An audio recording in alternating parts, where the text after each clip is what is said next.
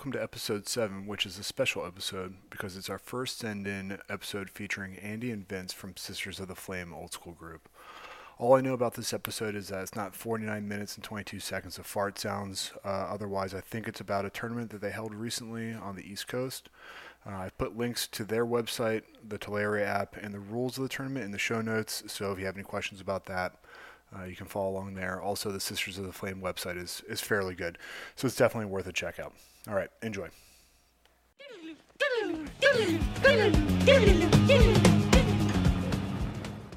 All right, so this is Andy and Vince. We're recording this for Mark and Eric, and we want to talk about a little bit about a tournament that we just had recently over here in New York.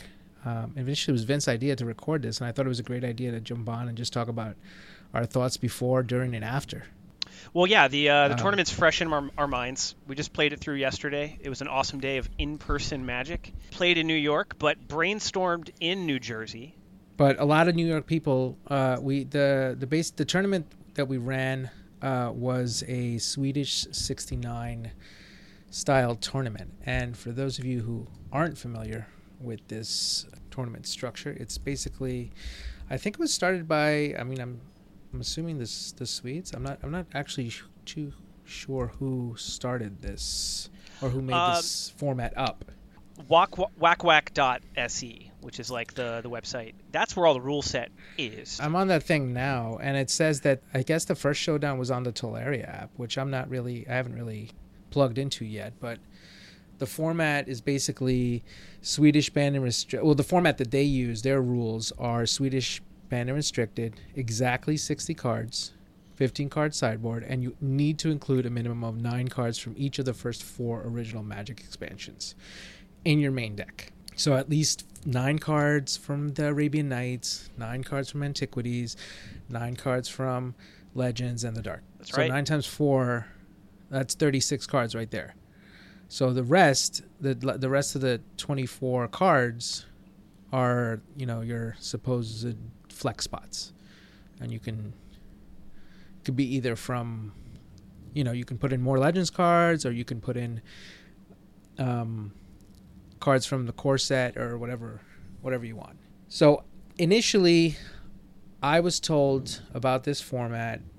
Seth, he had played either in this tournament or he had played some sort of matchup where he said it was an interesting format. It kind of pushed people to dig deeper into the card pool and kind of brew a little bit. And he had a good time. So he said, why don't we do this? Why don't we run this format for the next event? And I said, sure. I'm always up for spicing it up a little bit and changing it up. So that's kind of how it started. The only addition that he said was to Blood Moon should be restricted. Sure, and I think he was right. I would also add that we allowed reprints and even proxies, so it wasn't hardcore Swedish in the sense that it had to be from, what is that, Alpha Beta Unlimited for Swedish? Or is it, right? So, for instance, Arabian Nights, if you had Chronicles City of Brass, that's legal. Right. So it made it a lot easier for people to track down the cards. Right. I obviously wanted people to be able to play. I think we all were on board with that, and we didn't want anybody to be left out for not having the card. So we definitely allowed any proxies. I mean, they have to look like what you proxy, right? They can't just be an island with a Jazam written, just the word Jazam written on it. But as long as you put some effort, you can play whatever you wanted. That's kind of the format that we chose, and we found a place that was recommended up in Nyack, New York, which was kind of a trek. Yeah, about the same for me from central New Jersey. And it was probably about a longer Uber ride for the Manhattan crew, right? Yeah, shout out to them.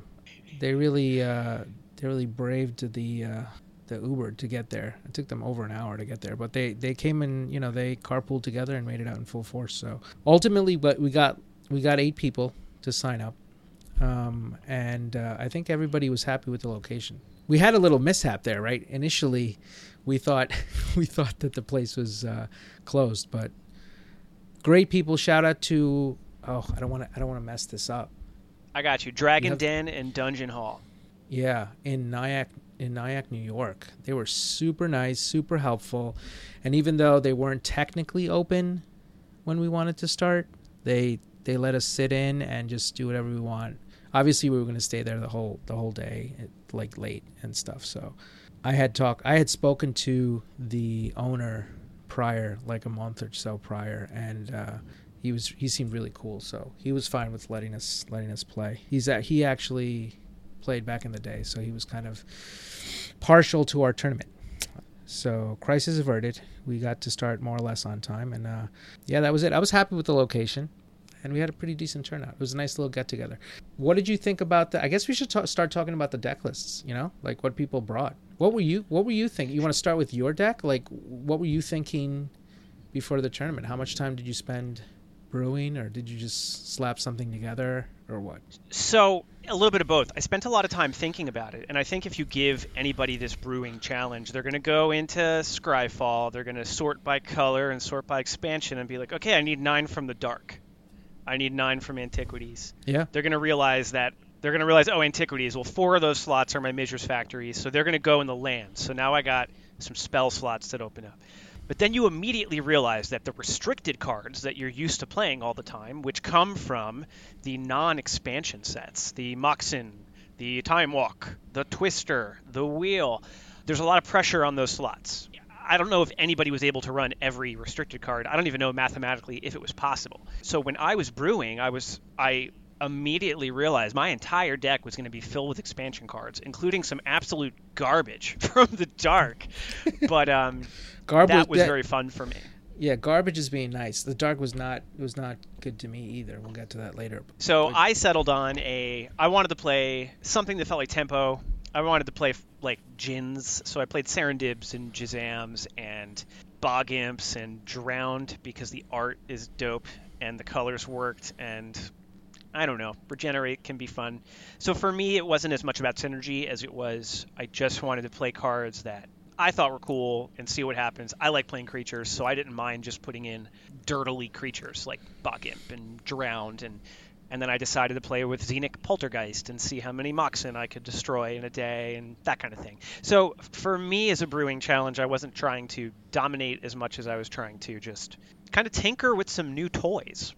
I mean, I think that's the best part. Like if you're not pushed out of your comfort zone, you don't get to play with those cards that you don't normally play with. I was actually you killed during our match. You killed one of my Mox. You killed my Jet with your Xenic Poltergeist.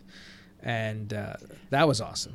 I forgot that it's not just your artifacts that it makes into creatures, it's your opponents as well. So that well, my match with you, it might have been the one time the Poltergeist did work because I was able to animate my own Chaos Orb and swing with it, which was kind of fun for a couple turns. Other than that, I think my mistake was expecting everyone else to be spiky. I was expecting lots of shops and Suchis that Poltergeist is good against Suchi, but I packed Artifact Interaction in the main. It might have been mistaken. Whatever. Everybody was pretty creative. There's a lot of creative stuff. Yeah, I have used Xenic Poltergeist before. Like there's some synergy that you can use them, like with mana vaults and stuff, to like make them untap so you don't have to pay. Things like that. But I forgot that you can use it on your opponent's thing. So that got me thinking, which is awesome. I mean, it sucked for me because I lost the game, and ultimately the match. But still, I mean, it's like I wouldn't normally been exposed to that had these rules not been in effect, right? So I love that. That was awesome. It was a day of that. It was a day of looking left and right and being like, holy shit, I never thought about that card. Or, oh my god, why didn't I realize Ball Lightning would be so good today? It was a lot of light bulb moments about cards we wouldn't normally think about. Yeah, and I think if we're not already there, I think that's where we're going. Like with the small events, these 8-person, 16, even like 20-something people tournaments, it's just going to be like variations on the classical like EC, Atlantic, Swedish formats. Those are good for. You'll always have those with the big tournaments, the LobsterCon, the whatever, and that's fine. But I love these little events. Like it really pushes you. But I'm looking at your deck list now. It looks good. I like this. There's a couple of singletons there. You got some time elemental things. I think I heard you force spike a couple things, which is always a good thing. But Force Spike is a pet card of mine, and David Third sent me that stamped time elemental, and I love that. I love that specific card so much. I think it's beautiful, and it's also just kind of a, if you're in blue black, what are you going to do if something resolves? So, a couple times I got it online. Really, it was not good against all the aggro. You don't want to be blocking with a time elemental, but right. Yeah, it was kind of fun. Yeah, I'll be honest. I didn't have that much time. I didn't put too much thought into what I wanted to play. It started up as an Atlantic deck, and then I just said, okay, well, let's fit in more cards from expansions, and I think it just got worse. But I sent you a list. I don't even know what kind. I guess it's kind of like a sack. I mean, it's green red. It runs Earthquake, kind of Diamond Valley. It has a couple Earthquake. It has Diamond Valleys. It has Drop of Honeys. It has Ruck Eggs, kind of that sack outlet thing. It has Reincarnations, which has been a card that I've been exploring in my last few months, and just kind of getting it to work and finding different shells to have it work. So that's kind of where it started. And the Reincarnations, it's just nobody ever. I mean, I've never played against anybody using it. I rarely see them out there, and it always takes people by surprise. And so I love its interaction with Triskelion, and I thought that having ways to sacrifice creatures and using Reincarnation would be a great idea. Although I don't think it came to fruition as well as it could have, because I definitely say that the deck that I have is not optimized. I actually realized the night before the tournament I wasn't playing Sol Ring, and I was like, oh damn it! But I was already in bed, and I was like, I'll just do it. I'll fix it tomorrow. But you know what? You're not the only person who said that, right? I think Seth said he forgot to put a Time Walk in his deck, right? Yeah. Because and that's what happens when you start your list with the expansions, and then you see what you have room for. And I think that's good almost, where the restricted cards are not forgotten, but they're on notice. There's a lot more interaction in your list than I think you're making it. There's a lot of cool stuff going on here. Against me, you had Drop of Honey out. Yeah. And then you were sacrificing your Ruck Eggs and making tokens, and that was awesome. And then I watched you do something just awful to dumb with Reincarnation and Scavenger Folk. Do you remember that play? So, yeah. I mean, the first when I was playing you, I mean, I thought this was, and I don't know if you guys follow my Twitter, but I tweeted out a tragedy in 3 pictures, and it was a great game. You were beating me down with Bog Imps, and I didn't really have any flyers, but eventually I had Birds of Paradise, and eventually I had a bunch of Ruck Eggs in my hand, and I'm like, well, I'm dropping this Drop of Honey, and I'm going to be casting some Ruck Eggs, and that's what happened, and I slowly, Ruck Eggs started turning to Rucks, 4/4 flyers. I was in firm control. I had a huge grin on my face. I'm taking pictures from my Twitter so I can brag about it, and then you just balanced me, and I always forget about the balance. That's the one card that you probably should play around, but I got too happy in the moment and ended up losing that awesome game. But yeah, I mean, it was an awesome game. There's but I think Reincarnation is a card that's going to be a part of your legacy or legend, because I've seen you multiple times on stream. I saw you in the 1.5 ruin somebody with a Reincarnation and a Trike. Yeah. In terms of getting value, there are so few ways to get that kind of value in old school. Can you just run down what Reincarnation does? I mean, let's see. All right, so Reincarnation is a Legends new release, instant, 1 green. If target creature is placed in a graveyard this turn, bring a creature from that graveyard directly into play under the control of the owner of target creature. Treat this creature as though it were just summoned. So, what that means is that if a creature, and let me just, before I say this, even if you have no creatures in your graveyard, if the creature dies, you can still target that same creature. So let's say I had a Curd Ape on my side of the board, and you cast a Lightning Bolt. I can then cast Reincarnation on the Curd Ape. The Curd Ape dies, Reincarnation triggers, and then it sees that the Curd Ape's in the graveyard, and I can bring it back. So with that in mind, you start to open up new lines of play where you can play Triskelion. You can even use the Triskelion to kill itself after you've cast Reincarnation to bring back the same Triskelion, or you can use other creatures that have sacrifice abilities like Scavenger Folk, or creatures that have enter the battlefield or exit the battlefield effects. And in my case, in the deck that I had like Ruck Egg. You can reuse Ruck Egg. You can reuse Scavenger Folk. You can reuse Triskelion. And if you happen to have a big creature, one of the cards that I actually almost played was Bazaar of Baghdad, which I ended up changing up for Jalum Tome. I'll discard a Siobhan Dragon to put it into play, and it's Scavenger Folk. Sometime, ideally, it will change into a Siobhan Dragon. Did that happen? No, but that's the dream, right? So there's a lot of little funky stuff that you can do. Diamond Valley was huge, which is another sack outlet.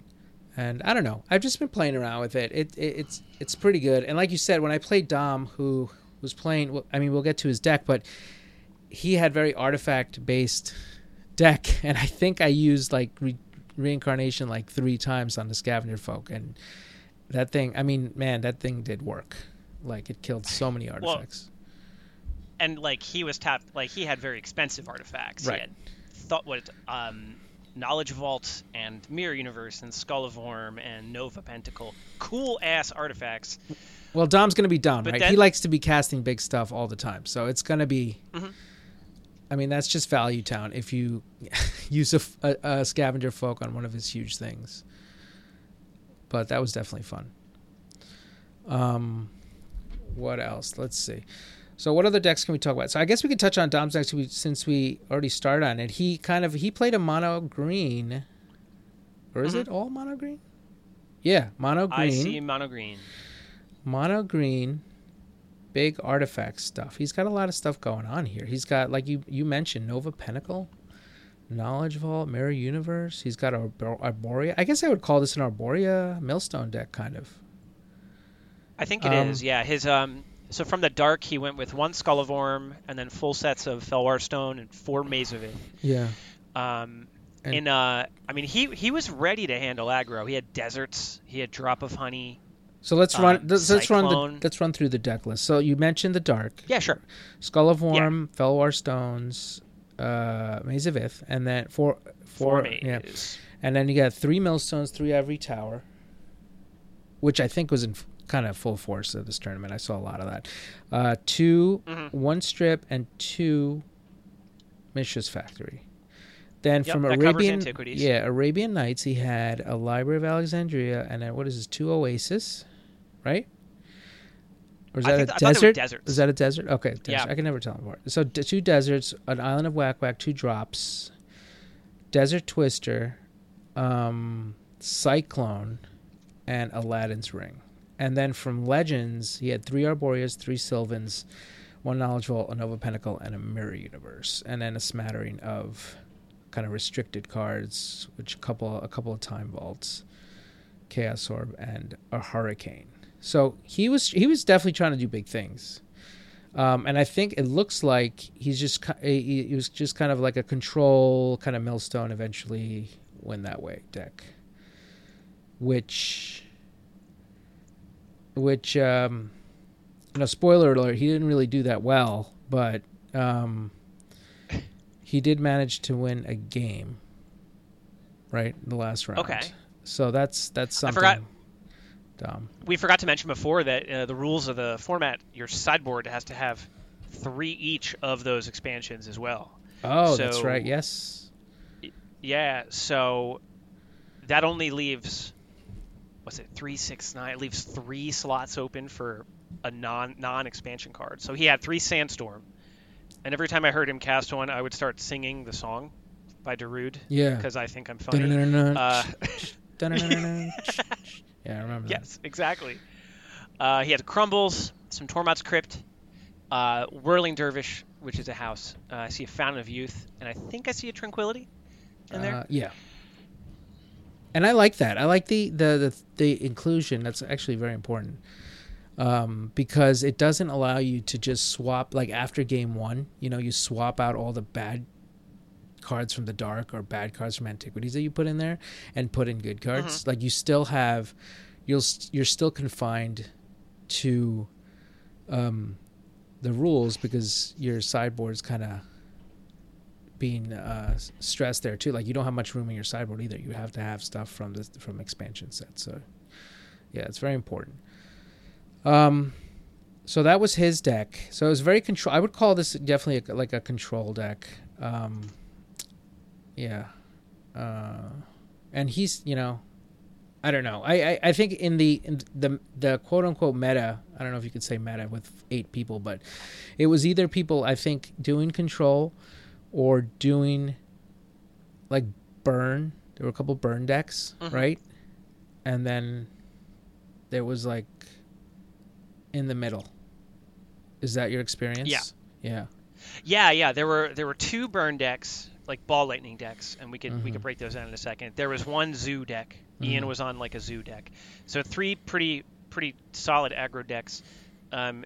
Couple of, and then Dom, so you had Micah, and Adam all played kind of control-y decks. I was kind of mid-range, and you. I was kind of mid-rangey, kind of. I don't know. Yeah. So that's like 1, 2, 3, 4, 5, 6, 7. Who are we missing? There's one more. But yeah, that was kind of the breakdown. So if you weren't, dirtling with ivory towers, you were burning your face for the most part. Yeah. Do you want? Speaking of burn, I have Nils. I have his deck list open. Yeah. Did he go 3-1 or 4-0? I know he crushed me. He came in third, so he did well. He did well, but I think he probably went 3-1. He ran me over. Like I think he beat me in total 5 turns the whole match. Like, yeah. He I'm never mad if somebody bloodlusts a ball lightning and kills me with it. I think that's one of the coolest ways to either win or lose in this format. But for his list, Arabian Nights, we got City of Brass, Library, 4 Brassman. For Antiquities, we got 4 Atog, Strips, and Factories. For Legends, we got the set of Chain Lightning, a Hammerheim, like a boss, and 4 Bloodlusts. Hammerheim's like, why not play it, right? Like, if it gets Blood Mooned, it's a mountain. Like, there's no... Yeah. Of all the Legends lands, it's like, that's the one. And then from the Dark, probably the most potent card from the Dark is Ball Lightning. And then, so he's got 4 Ball Lightnings, 3 Fellwar Stone, a Blood Moon, and the Matron Saint, the Sisters of the Flame. And then his non-expansion cards are 4 Bolt, 2 Psyblast, Time Walk, Ancestral Recall. He's got a Demonic Tutor, Wheel, and a Chaos Orb. Just pure gasoline for aggro. Yeah. I mean, he didn't even have to get an ATOG online against me. It was just like a couple Ball Lightnings and burn spells, and it was game over. He's got some spice in the sideboard. He's got Let me see this sideboard Magnetic Mountain, which he got online against me when I had 2 dibs out, which was hilarious. Basically, blue creatures cost an extra 4 to untap only during your untap phase. So I was taking damage from tap down Serendibs. It was quality sideboard card. He's got a Guardian Beast, and that's interesting with, I guess, sacrificing artifacts, right? Mm-hmm. Well, no, Aladdin. I mean, it still doesn't prevent you. I mean, it's still sacrificed. Like, it's not like... What do you mean? Mm-hmm. Like, it's not going to prevent him from sacrificing the stuff, but I guess if he wants to... Yeah, in that case, what does Guardian Beast do for him? Does it protect no, it just his Brassmen? Yeah, like it just. Oh, you mean like when he would play it, when he would bring it in? I'm not sure. I mean, what would you want? I guess it protects you from Shatterstorm. Is he afraid of Shatterstorm? Like Shatterstorm is. Yeah, maybe. Not terrible against him. It's just hitting his mana sources and Brassmen. Like it's not going to prevent you from like if it's sacrificed, it's still sacrificed. So I'm not sure. Does it protect him? Does it protect him from his own Shatterstorm? Yes. Oh, so that's kind of cool because he has a Shatterstorm in the board. He can bring it in and.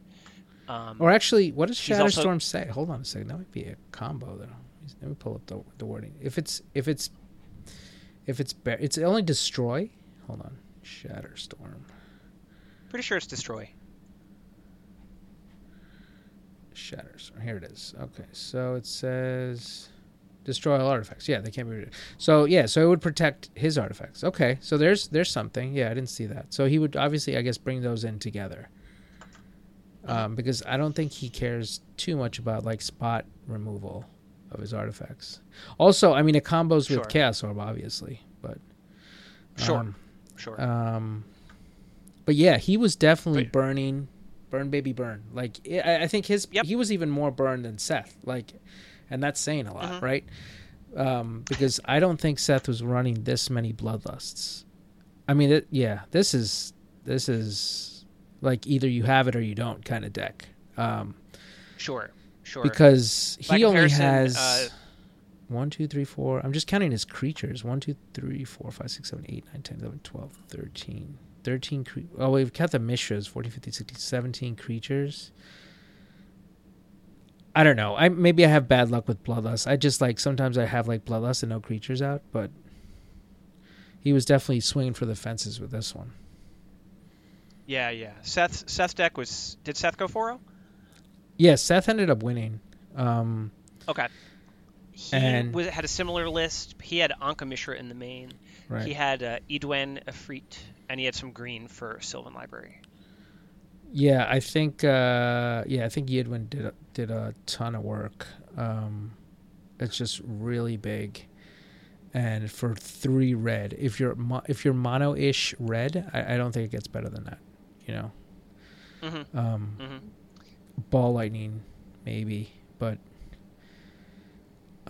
Yeah, 3/6 is just so big, and it's really tough to get rid of. But yeah, that was his deck, and then like we said, Seth was kind of on a similar plan. So their games ended pretty quickly. I mean, when I was playing them, and I played both of them like back to back. I played Seth first, and then Nils second, and I think probably my best card is Diamond Valley against them, just to like delay the inevitable. But sure, it was a lot of fun. So those are the 2 burn decks. Who else do we have? Micah brought in an interesting take. There's some stuff going on here, and we'll put all these deck pictures in the show notes. But he's got we could do that. Millstone. Let's run. Yeah, we have to tell people. Okay, so this is what he's got. From the Dark. By the way, thanks everybody for like your deck picks, organizing them by set because it makes it so much easier. From the Dark, Preacher, Wand of Ith, love it. Blood Moon, Inferno, 2 Fellwar Stones, 2 Dust to Dust, and 2 Fissures. And then from Antiquities, he's got 3 Millstones, a Suchi, 2 Atogs, 2 Archaeologists, Workshop, and an Ivory Tower. Arabian Nights, he's got 3, count them, 3 Cities in a Bottle. 2 Ali from Cairo. Man, these altars he has are sick. Yes. 2 Ruck Eggs.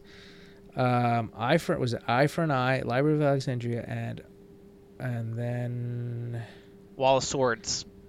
But that's from Alpha or Beta, right? Okay. 1, 2, 3, 4, 5, 6, 7, 8, 9. Okay. And then Legends, he's at 3 moats. Pyrotechnics, Life Chisel. That's interesting. Kismet, Hammerheim, Caracas, and Tabernacle. And then the rest of the deck is just a Chaos Orb and some Moxen, Lotus, Soul Ring, and a bunch of land. So what do you think of this? This has got some stuff going on. This is, it's got like some prison elements right? He wants to stall the game out with a moat. He wants to either mill you out. He has, 2 ATOGs. He could start swinging at you because he has a lot of artifacts in play. He also kind of transforms in the sideboard. He could bring in a set of Ball Lightning and some Suchis. I see Mountain Yeti. I see another Ruck Egg. I see a Charizard. And I know during this event there was at least one sub game. There was a sub game? Okay. Yup. Seth said he had a sub game. And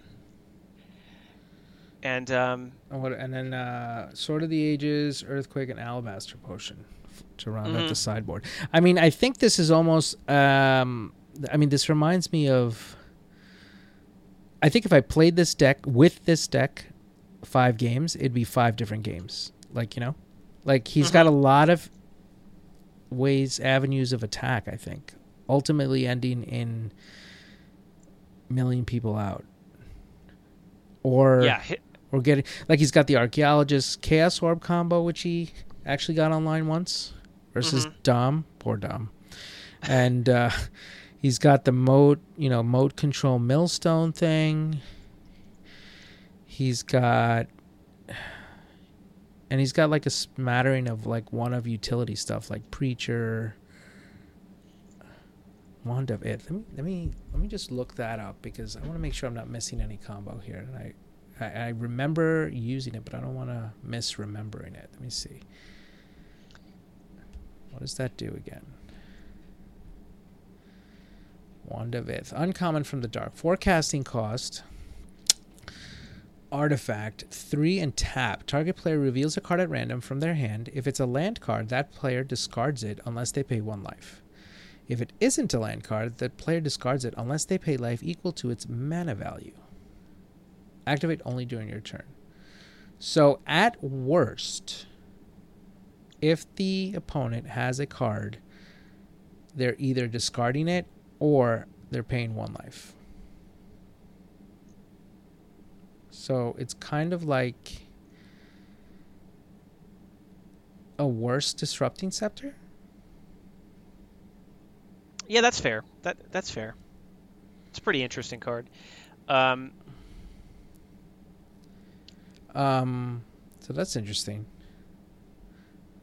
Let's see here. Back to the deck. Yeah, so he has that going on. I'm not understanding. I think the Ali from Kairos are cool, but like with the 3, he's got so much hate versus Arabian Nights with the cities in a bottle. I wonder if he was ever like just sitting on Ali from Cairo. I mean, I know his matches went long, but he probably knew he was in for that. Like, right? It's a pretty control-y deck. Yeah. Like he has. Go ahead. Oh, sorry. I was going to say he had a match with the spicy award deck, which was Adam Mercado's deck, and they definitely went to time. And I will need you to explain Adam's deck because I just can't get on that level. Yeah, it's deep. It's deep. But yeah, okay. So that was Micah's deck. So that was cool. And let's go to. I guess we go into Adam's deck. Let's see. I'm gonna pull it up. Let's do it. So Adam's always trying to push the envelope here. He likes the spice. So let's see. So his deck was centered around the combo of living and wait for it. Living Plane. Is it called? I can't. The picture is not high res enough to. What's this instant? Martyr? No, is it not Martyr's that one. No, the other one. Is it? It's not Holy Day, is it? No, it's not Holy Day. It's from Legends, I believe. It's a white instant. Let me look it up. It's the one that changes any number of cards, any number of creatures into white color. And it's called...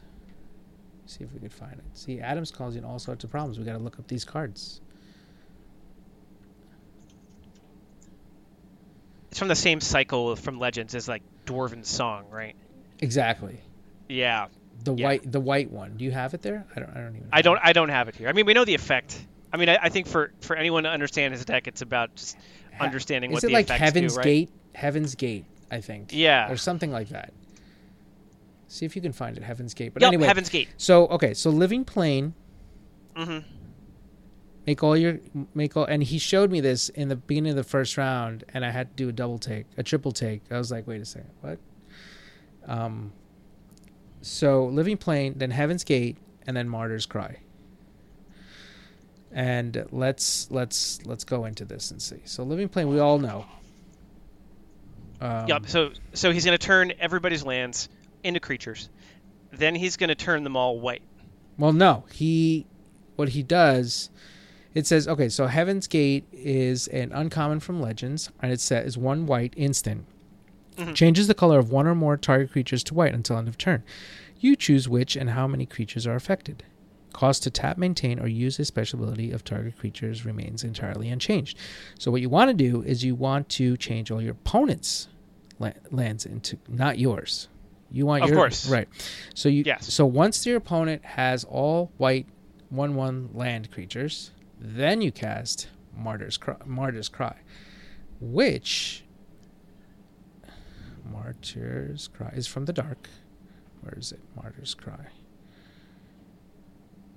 Hold on. Oh, I have it right here. It exiles all white creatures, and then players must draw 1 card for each white creature. Right. And you can also actually, if your opponent has white creatures, you can also make them white as well. So let's say like we have a board stall. You have let's say 2 or 3 creatures on board that aren't white, or maybe they're white. You have a Living Plane. You Martyr's Cry. You make all their creatures and their lands white, just in case, and then you Martyr's Cry 2 white, so that it basically exiles all their lands and all their creatures. It's a one-sided Armageddon Wrath of God. That's exiling, and then they have to draw for whatever number of cards that is. And then he has Black Vice out. He has Black Vice in this deck, right? Exactly. So we haven't even gotten there. We haven't even gotten there yet. But so that's the central combo. So obviously just that alone is enough to swing the game. Like, right, he's probably in firm control. So he runs, is it 4 of those, or does he only have 3 living lands? Living Plane. Yeah, it looks like that's a Pestilence or something.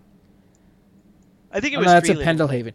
So he plays 3 Living Plane, 4 Heaven's Gate, 4 Martyr's Cry. And then he has 2 Moat, Pendelhaven, what is this? I can't really make that. Is that a Sylvan Library maybe? A Sylvan Library. He's got 4 Ivory Towers, 3 Black Vice. Like you said, once they, you set up that Vice damage when they're drawing all these cards. Well, actually, can this be done as an instant? Hold on. Sorcery. No, you have to do it during your turn. So yeah, so they would have a full grip of cards with Vice damage. So that's one avenue of winning the game. Then he also runs 3 Howling Mines, a Jambit Tome, a Disenchant, 2 Swords. And a Island Sanctuary. So he can mill people out, right? So they're going to be drawing. Yes. They're basically going to be drawing, like, on average, I would guess, maybe like 9 or 10 cards, more or less. And at that point, with the Howling Mines, they're drawing all these cards. They have no lands. They have to start from square one. By the time they get anything rolling, they have like 3 cards in their hand. Plus, he has Island Sanctuary to win any sort of deck race. Ivory Tower doubles as, like, life gain. And then he's got a Singleton Siren's Call, which is always great with the Island Sanctuary, which is a one-sided Wrath of God. And then what else does he rounding out? He's got these are deserts. Yep, deserts. So that's 4. Nice because if he has a Living Plane out but he hasn't assembled the combo, he can hold up the opponent from just swinging for the fences, all the lands. Right. And the Island Sanctuary is pretty cool because during at least one of his games, I think he had 0 cards in library, but he was able to decline his draws and just not die. Yeah, that's another thing I learned. We checked. It was like a rules question, so I checked, and you can, if you draw more than one card during your draw step, as is the case in Howling Mine, or then you can decline more than one of those draws, one or more. I mean, it's not going to do anything. It's effectively doing the same. The second one's not going to do anything. It's doing the same thing, but you can decline all of the cards you drew. So that's interesting. So a lot of stuff, a lot of fun stuff going on here, and then he's got the Mishras. What else? Some power, a soul ring, Chaos Orb we mentioned. Oh, he's got 2 motes, so that helps out with the Siren's Call and basically to buy time. And then this last card on the bottom right, which is like a crazy altar, but it's Italian. Is that Holy Day? You mean in his board? No, it's in the main, right next to the Fellwar Stone. It says Lupia Sacra. I think that's non-white. I think that's holy. Is that Holy Light? All non-white creatures get -1/-1. Holy I think Light. that's what that is. Let me see. Holy Light. Maybe. Yeah, all non-white creatures get -1/-1. So let me think about that. How does that work? So I guess that also he can combo with that by making his land all white and then casting this to kill his opponent's land after a living plane is in play. Since they'll all be colorless. So that's cool. So he's got some cool stuff going on. Definitely cool combo pieces. And rightfully so, he won the Spicy Award. I don't think anybody's questioning that. Great job. I guess you should, the sideboards, whatever. But I think most of the deck was in the main deck. Just some more defensive creatures. So those were fun, and I think he did pretty well, right? I mean, I think he finished in the middle. I don't know how he did, but did he go 2-2 or? He may have. I don't remember. No. But he definitely played a lot of Magic. I mean, a deck like this, you're going to go into. He must have gone to time. Like every match? I bet he. Yeah, maybe. Yeah. But if you're trying to assemble this kind of combo, I'm sure it's worth it. I mean, a player like myself, I couldn't handle it, so I give him so much credit for not only putting this together, but there's also the idea, you have to be able to pilot it. Yeah. So yeah, shout out to Adam. It was awesome. Yeah. So that's kind of rounded out. I don't think I have many more decks left. I think we talked about. I hate to be forgetting anybody, but. I don't have a picture, but Ian had kind of a zoo deck, so he was pretty aggro. Yeah. We had Kurt Apes. We had, I think he had Pikeman, which is a cool card from the dark. Bizarre. Just really cool red-white, green aggro. Okay. A lot of pressure. Yeah. So what were your... I mean, I kind of already mentioned some of my little highlights. Did you have anything else? Like, Ball Lightnings were in kind of full force. Did you have any other? I think Ball Lightning was. I think Ball Lightning was great, and I think next time when I brew, I'm gonna maybe go a little more top down and maybe just see what my deck would have to look like if I said I'm gonna play White Weenie, but I need 9 cards from these expansions, or like I was joking about in the Discord, maybe I should have played 4 Merfolk Assassin and 4 Warbarge and gone mono blue and just seen what happened. Something a little different than just trying to kind of piece together good cards from each expansion. Maybe just, I would play this again. I would definitely play this format again. And, I'm sure we could even tweak it. Maybe take one expansion away and put in Fallen Empires and ban him. It's funny you say that because on the drive down, I drove a couple of guys back to the city and we were talking a little bit about it, and we were kind of toying with the idea of like introducing Fallen Empires and saying you have to use a minimum of from each, so it's be 5 expansions and maybe 6 or 8 cards from each one. I think 6 is probably fine to give you a little bit of some flexible room. The exact number isn't really important, but but in addition to that, saying that you cannot use any non-land cards from the core set, which means that you can't use, power. You can't use any of the, like, you can't use Siobhan. Like, then it would be really spicy. Like, it'd be really crazy. We should do it. I don't know. Let's do it. That's always the initial reaction. Like, let's do it. I don't know. But yeah, that may be something. Who knows? Other last thing that probably we should mention is that we restricted Blood Moon, which was Seth's recommendation. He said that Blood Moon was rampant, and I think he was spot on. I think probably maybe banning Blood Moon is probably good because you're almost forced to play it if you're playing red. But I don't know. That might be too much, but good job on that call because I definitely won. I mean, the one game I won against you was, I think, because of Blood Moon, right? I mean, Oh, yeah. I had my only blue sources were, a sapphire and one basic island. Right. And then you were able to take care of one of those, and I couldn't do anything. And yeah. But I mean, like, that's, sometimes you get Blood Mooned. So I think restricted is okay. Yeah. You could try banning it. I think you would almost have to see what happens next time, right?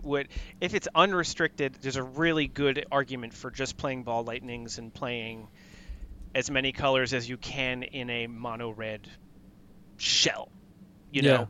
But because it's just so powerful, and there's lots of legends, lands that are good, and it's also very worth it to Blood Moon people's Maze of Ith. And if everybody's trying to run each other over with aggro, I think you kind of need those mazes to put that in check. Mm-hmm. So yeah, I think restricted is fine. Maybe ban it. I'm thinking Fallen Empires, man. Like what? But no hymns. I think maybe ban him. I don't know. Is that crazy? Oh yeah, that's right. That's true. Ugh, that's annoying. I was even thinking ban him and ban Pump Knights and see what people will pull from Fallen Empires. Yeah, that's true. That's a whole other discussion. I don't even know. But I mean, and then it lets me play River Merfolk. So my mono blue deck's already built. I'm ready. Your mono blue. I'm ready to go. Yeah, but you can't play Lord of Atlantis. You can't play. No, I can't. You can't. I don't even know if you play Merfolk of the Pearl Trident, but you can't play that. You can't play Clone. Do you run Clone? I don't know. I mean, it's definitely. Well, I would have to play I'd have to play Sunken City, man. My From the Dark. Yeah, or Vodalian Knights. There's some Merfolk there. Yeah. It might be something. Yeah. Or you can dance. No, you can't even dance in many. There's no Lord.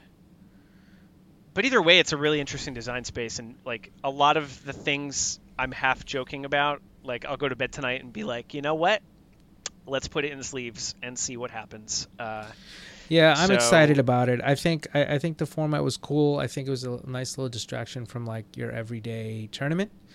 And I think everybody said they had a great time, and I probably could have, like I said, I didn't optimize it. I probably could have put in some different stuff if I had more time, but I would be open to another tournament like this in the future. And for you guys who are listening at home, if you haven't heard about Swedish 69 and you want to run a tournament that's a little different and off the beaten path, then I think this might be something that you might want to check out and give it a run. It was great. Not only that, I mean, just to get together, I think was the best part about it. Like everybody, like just to be out there all day and like playing and stuff was great. So another excuse to get together and see people that you haven't seen in a long time. So I think that's it. Is there anything else you wanted to talk about? No, man, I agree with you. In this case, it's like the very positive version of the saying, it's not the magic, it's the gathering.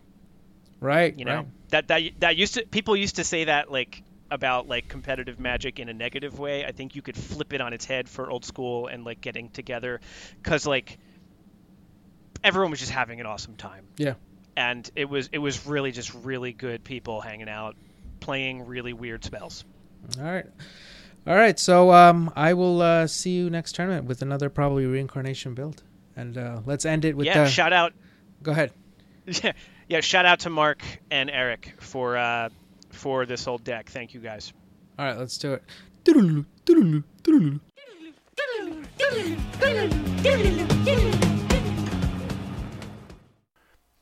Again, thank you, Andy and Vince, for episode 7 of the podcast. You're all welcome here anytime. If you're listening to this and want to submit an episode, you can contact Mark or myself on Discord. Mark is at SuperCobra, and I'm Eric Martin on Discord.